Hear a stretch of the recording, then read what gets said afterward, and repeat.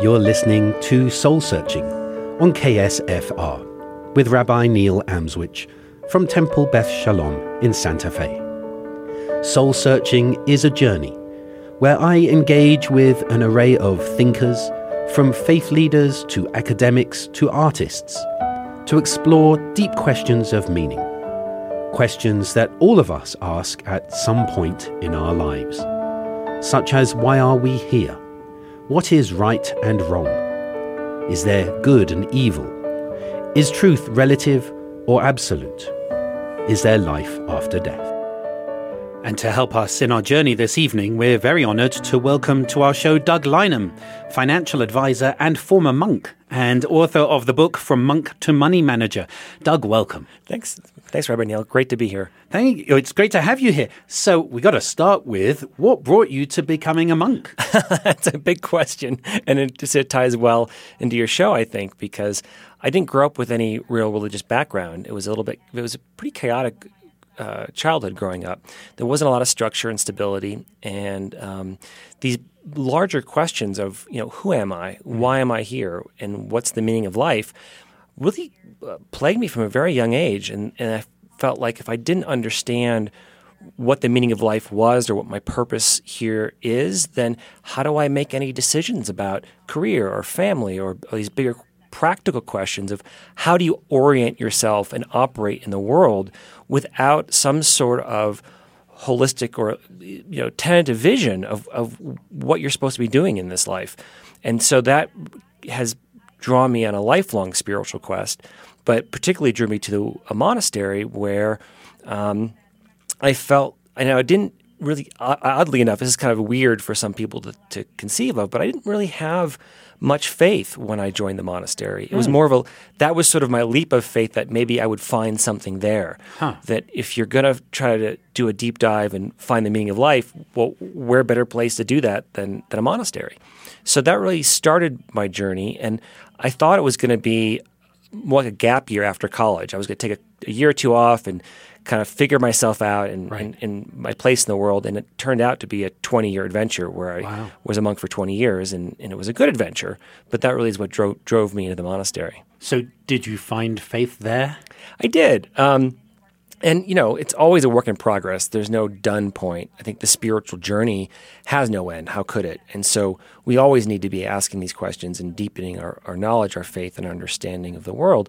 But yes is the simple answer.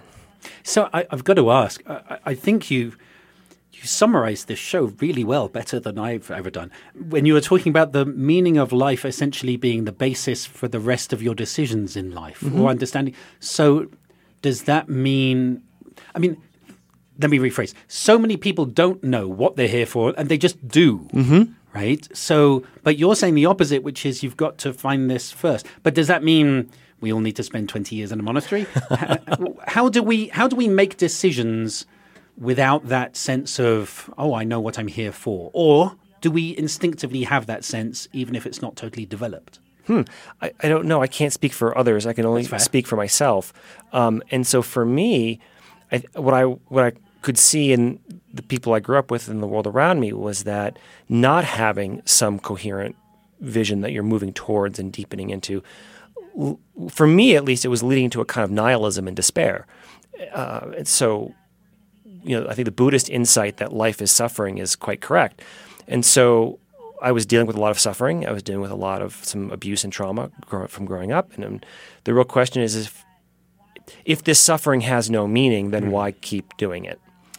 Right. So I think without some hope, without some guiding light to pull you forward, then for me it would have been, I think, a continually spiraling downward journey into a kind of hopelessness. So what brings, you're clearly a profound thinker. What brings somebody who is a monk, who is a spiritually aware person, what brings them from being that to being a money manager? And I don't say money manager in total contradistinction like you have to be thoughtless and just with numbers. Right. But there must be a journey if you're talking about a journey. So what was that journey for you from monk to money manager? Well, so I grew up in a wealthy family, but money in my home was weaponized, and it was used as a tool to manipulate, control, and abuse others. And so I really firmly believe, that adage that money is the root of all evil. And so I was really rejected the whole world of materialism. And part of the attraction to the monastery for me was, hey, I get to put the world away for a while, or maybe hopefully permanently, and never have to deal with this money thing or these practical considerations ever again. And unfortunately, what happened several years into my journey at the monastery was, and it's a long story, but the punchline is that we all thought that money was the root of all evil, and none of us wanted to tackle these pragmatic considerations forthrightly, and that led us to some serious financial difficulties, and ultimately it meant the monastery went bankrupt. So in that context, I sort of these two worlds of too much money being used and abused in my childhood story, and then in the monastery, the complete rejection of it led to just a terrible place. It wasn't like things worked out well on that front. And so there was a pragmatic consideration. There was no one in our community with the tools to solve these financial struggles, so it fell on me for whatever reason to figure it out. And that really began my journey, this many, many decades journey to find that middle way. What's the healthy balance between complete rejection of the material world and then an overly sort of maybe greedy or abusive relationship to the material world? And then we could go into more beyond that. It gets the story has lots of twists and turns. But after getting the communities on solid financial ground, I was a junior monk by 30 years. Mm-hmm. I was the low kid on the totem pole. Right. And all religious communities have their internal hierarchies and structures, and for whatever reason, probably good, I wasn't really encouraged to give spiritual advice to guests and people who came looking for help, which they often do to any religious faith community. But something curious struck me that I would say maybe half or maybe 90% of the guests who would come to the monastery looking for spiritual guidance or solace, if you dug behind it, most of their problems were financial. There was some financial component, whether behind their immediate spiritual crises. And so they would ask me to pray for them, which I would do, but then I'd also say, well, let's make a budget, right? Let's kind of figure out how we're going to deal with this credit card Pray debt. with numbers. Right. These student loans, the horrible, whether you're going through divorce or just alimony or child support. So I realized I had a talent. I wasn't really going to give people spiritual advice because I didn't really know what I was doing, but I did have some technical expertise, and I was able to share that, and that became a deepening fascination with the world of finance. Right. And then there's more twists we can get into. So you said, you quoted earlier this idea of money is the root of all evil, and you said that how you used to feel that way and then learn not to feel that way. I'm no Christian Bible scholar, but isn't the actual quotation that it's the love of money that is the root of all evil? Correct. So is that where your book goes? Is that where you go, that it's okay to have money, it's just not okay to be obsessed with money? That's a good pithy way of summarizing it. I haven't read it yet, I'm afraid. That's okay, no worries. So I sort of dig into the Greek text in the Bible for that a little bit. And if you look at that phrase, the love of money, the word in Greek is agape, philargyria. So there's different roots for the word of love in Greek, eros, philos, and agape. Maybe you're familiar with those, I'm sure. And so it's really arguing against this, and argyria means silver. So philargyria means love of silver, a temple, an earthly sort of love. And I guess I make a complicated philosophical argument that what we need is agape love. We need sort of a divine love in our money so that it's a tool to be of love and service in the world. And when we take that approach, I think we can have a healthier relationship to our money. So how do we get there? Well, one book in I think you just had a therapist for another episode. Maybe it's more of a therapy question because everyone's struggle is unique. And one of the fun things I had doing in my book From Monk to Money Manager was laying out what I call about 14 different archetypes or money monsters that I think we all have. Right. And so we have different money monsters, each of us, that we have to overcome, but it's at least acknowledging what they are and then trying to find a healthy way forward that makes sense for us individually. That sounds fascinating, really. So I guess there's a lot of questions. Our society is so based around money now, around ownership, and the ownership becomes almost keeping up with the Joneses, and now we can do more, and so on. That success is seen as having money, or having money is seen as success. And then you have this sort of counter movement of, no, let's reject all of this, but not in a monastery sense, but in a all money is basically giving in to the capitalist giant who forms us and shapes us in ways that are unhealthy to us. Where do you fall in that spectrum, I guess? Well, I would think it's probably the most important lesson I've learned is to decouple material success and spiritual success. I think there's so many logical fallacies or philosophical flaws out there, which is the idea that if you have money, you're morally like the prosperity gospel is an example of a horrible. It's a good example of a bad example of what not to do. Does that make any sense? Untangle that sense a little bit. But so the prosperity gospel basically says if you have money, it's because basically God loves you more than the rest of us. And then there's the opposite of that, which is holy poverty, which is that if you're poor, then somehow God loves you more than the rest of us. And there's lots of pitfalls on that spectrum between, and the two are just simply uncorrelated, that your spiritual progress and your material progress are simply two different worlds that need to work together and operate. But I don't think there are wonderful people at every socioeconomic status. And there's some pretty horrible people at every level of the socioeconomic status. And to think that somehow there's any real correlation there between spirituality and material prosperity is in my opinion, a root of a great many flaws. And so and personal pain, I would assume, as well. Exactly. Because if you don't have money and you see other people who are successful, if you follow that gospel, then you're basically saying God must not love me. Right. But I guess this comes from a very biblical sense of reward and punishment, of measure for measure, mida keneged mida in Judaism, or early Judaism, certainly. I guess part of it is a projection of what does it mean for there to be a just God. Because if you believe that God is just, then bad people aren't given rewards. So there must be something, if they are successful, then maybe they have been good, but we just don't know how, or something like that. But then the book of Job totally answers against that and says, no, you don't know, you don't understand. Right. Good and evil is, the things that happen to you are not because of anything that you may have done or not. You just don't know the plan. Right. And, this is going to depend on your faith journey a lot. But we also have two big questions on the table. One is the nature of evil. Like why, and one could argue that all world religions historically have kind of been shipwrecked on the question of evil. This is the heart of how can a just and loving God allow bad things to happen, and that's probably a whole book and maybe a whole show. We could go into that. Definitely. And I don't know if I don't have a simple answer that I could put into a soundbite, but that's sort of the one problem, and then this idea of free will on the other. Right. That we have free will, and so we have responsibility for our actions, and then responsibility for the outcome in our lives. So maybe a glib answer to your question would be to say that when it comes to material things, God's not going to work a miracle to solve a problem that you have the power to fix.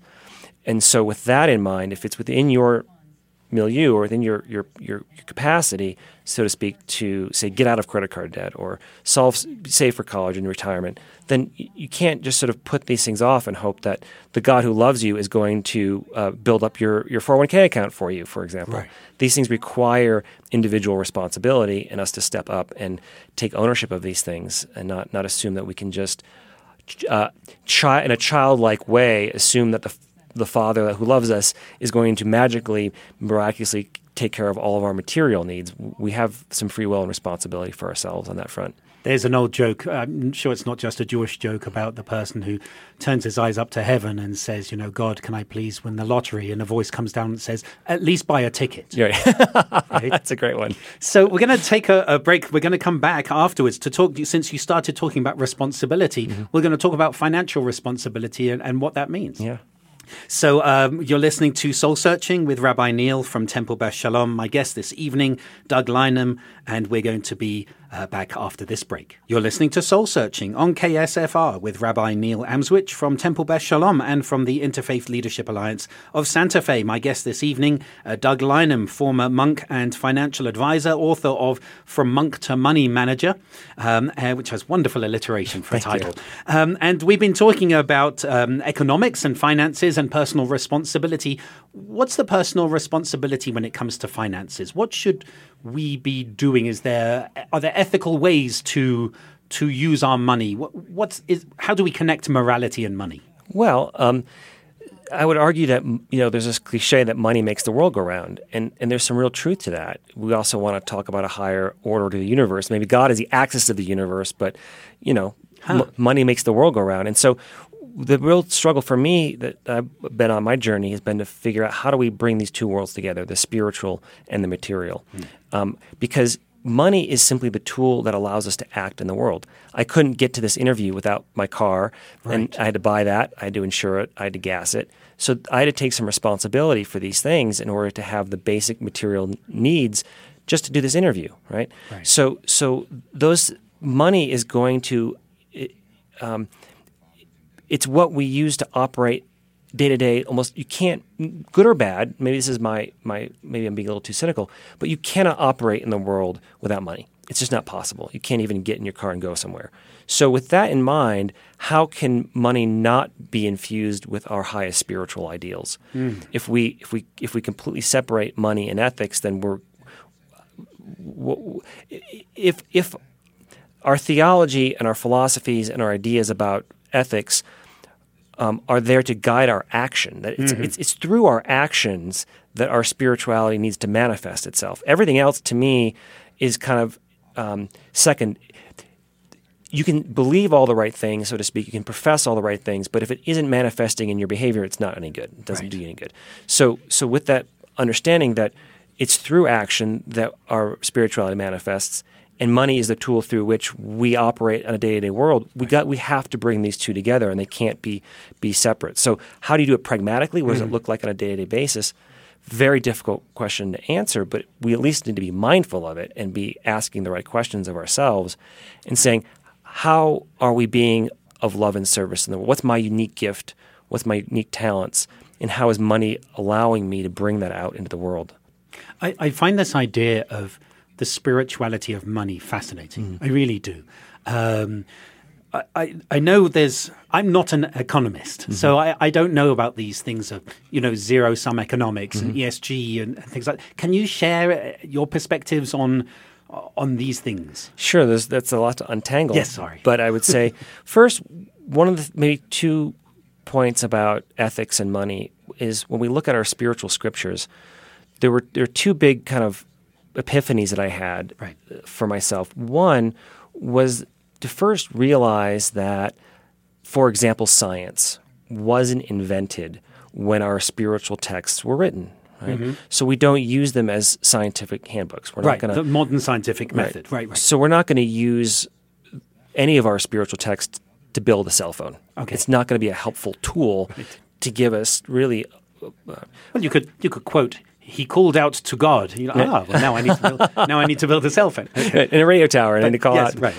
But practically speaking, yes, of but course. that's a metaphor to understand a little bit better the problem with economics and spirituality, because economics wasn't invented until the 1500s. So when we look at our classical texts, our holy sacred works, we have to keep in mind that economics was not invented yet. Right. So the spiritual values we need to cling to tightly, but to take those literally and make them try to practically apply them to our modern economical system is going to be it's going to grind. The gears are going to grind. Right. So we need to. That's sort of on the economic level when people start saying, well, this quote and that quote. It's like, well, yeah, we need to understand the context in which those were spoken. So that's one big insight. And then maybe the second insight was that in our modern economic system, it's no longer what we call zero-sum. Now, to back that up a little bit, what is zero-sum thinking? Well, zero-sum thinking is like sports. So in a sports game, if you have 2 teams opposing each other, if one team is plus 1 point, the other the other team is minus 1 point. Right. So you add those together, you get 0. So plus 1 minus 1 is 0. So Winners and losers. Winners and losers. So in biblical times, particularly in Christian biblical times, economics was zero-sum primarily. The wealth of one person almost always came at the expense or exploitation of someone else. And now in a modern economic system, it's no longer like that. It can be, but doesn't it tend to be still? No, it's actually far more based on cooperation and mutual interdependency than anything else. And there's nothing so what I call the holy trinity of finance, right? And the holy trinity of finance is earning, saving, and investing. So if I work my job and I earn my salary and I save a portion of my income and I invest it ethically, no one is worse off. No one had to lose for me to earn, save, and ethically build my wealth. It's more like going to the gym, right? Right. If I go to the gym, no one is in worse shape because I've put in some hard work in physical fitness. But okay, I'm going to play devil's advocate now. What if it's an unethical gym where the people who work at the gym, who support you in the gym, are treated really badly? And so you don't see the effects of it. I mean, I appreciate when you said before about, investing your money ethically. Of course, that's essential. But nonetheless, we can convince ourselves that things are harmless when they're not. The car that you mentioned before that you drove here did pollute the atmosphere. Absolutely. Right? The clothes that we wear may have been produced by people in essentially slave conditions, or the phone that you mentioned earlier. So are we not convincing ourselves? Or is it actually, am I just being totally cynical, and is it much more cooperative than I think? Well, I mean, think of even in business, right?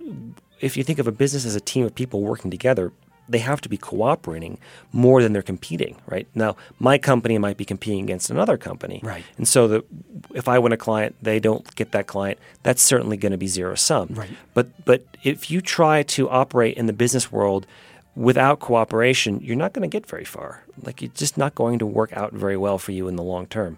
So there's always going to be this competitive nature, to be sure, but there's also this cooperative side that what we can see, particularly in capitalism, for all of its many, many, many, many, many flaws, it still tends to produce more a better quality of life for more people than any of the other bad systems we've come up with. It's fascinating. It sounds to me like your financial perspective is almost influenced by ecology. Would that be? I hadn't thought of it that way, but that's a great way of looking at it. That you have an economic ecology that's either healthy or quite destructive. And so, to the point of pollution, things like that, these are what in economic terms we call externalities, is the technical term for it that we use. But there's always going to be externalities, and those things need to be carefully monitored, regulated, hopefully legislated about. And that's really the role of government in part to do that, as well as our religious and philosophical belief systems. Right. But all in all, we've seen one of the great pieces of news coming out of modern economics is in the past 20 years, we just pulled 1 billion people out of dire poverty through better economic infrastructures around the world, and it's growing. There are now more people, and this sounds like a weird stat, there are more people in the world suffering from obesity than from starvation. Huh. And we've hit That's interesting. by far. And so we think of obesity as a problem, sure, but it's actually a good problem to have. Well, it's a better problem than starvation. Exactly right. So in preparing for this, I remember you talking about how it's essential to be a little bit wealthy. What does that mean for you? Well, think of Maslow's hierarchy of needs, right? We all have basic needs: food, clothing, shelter, security.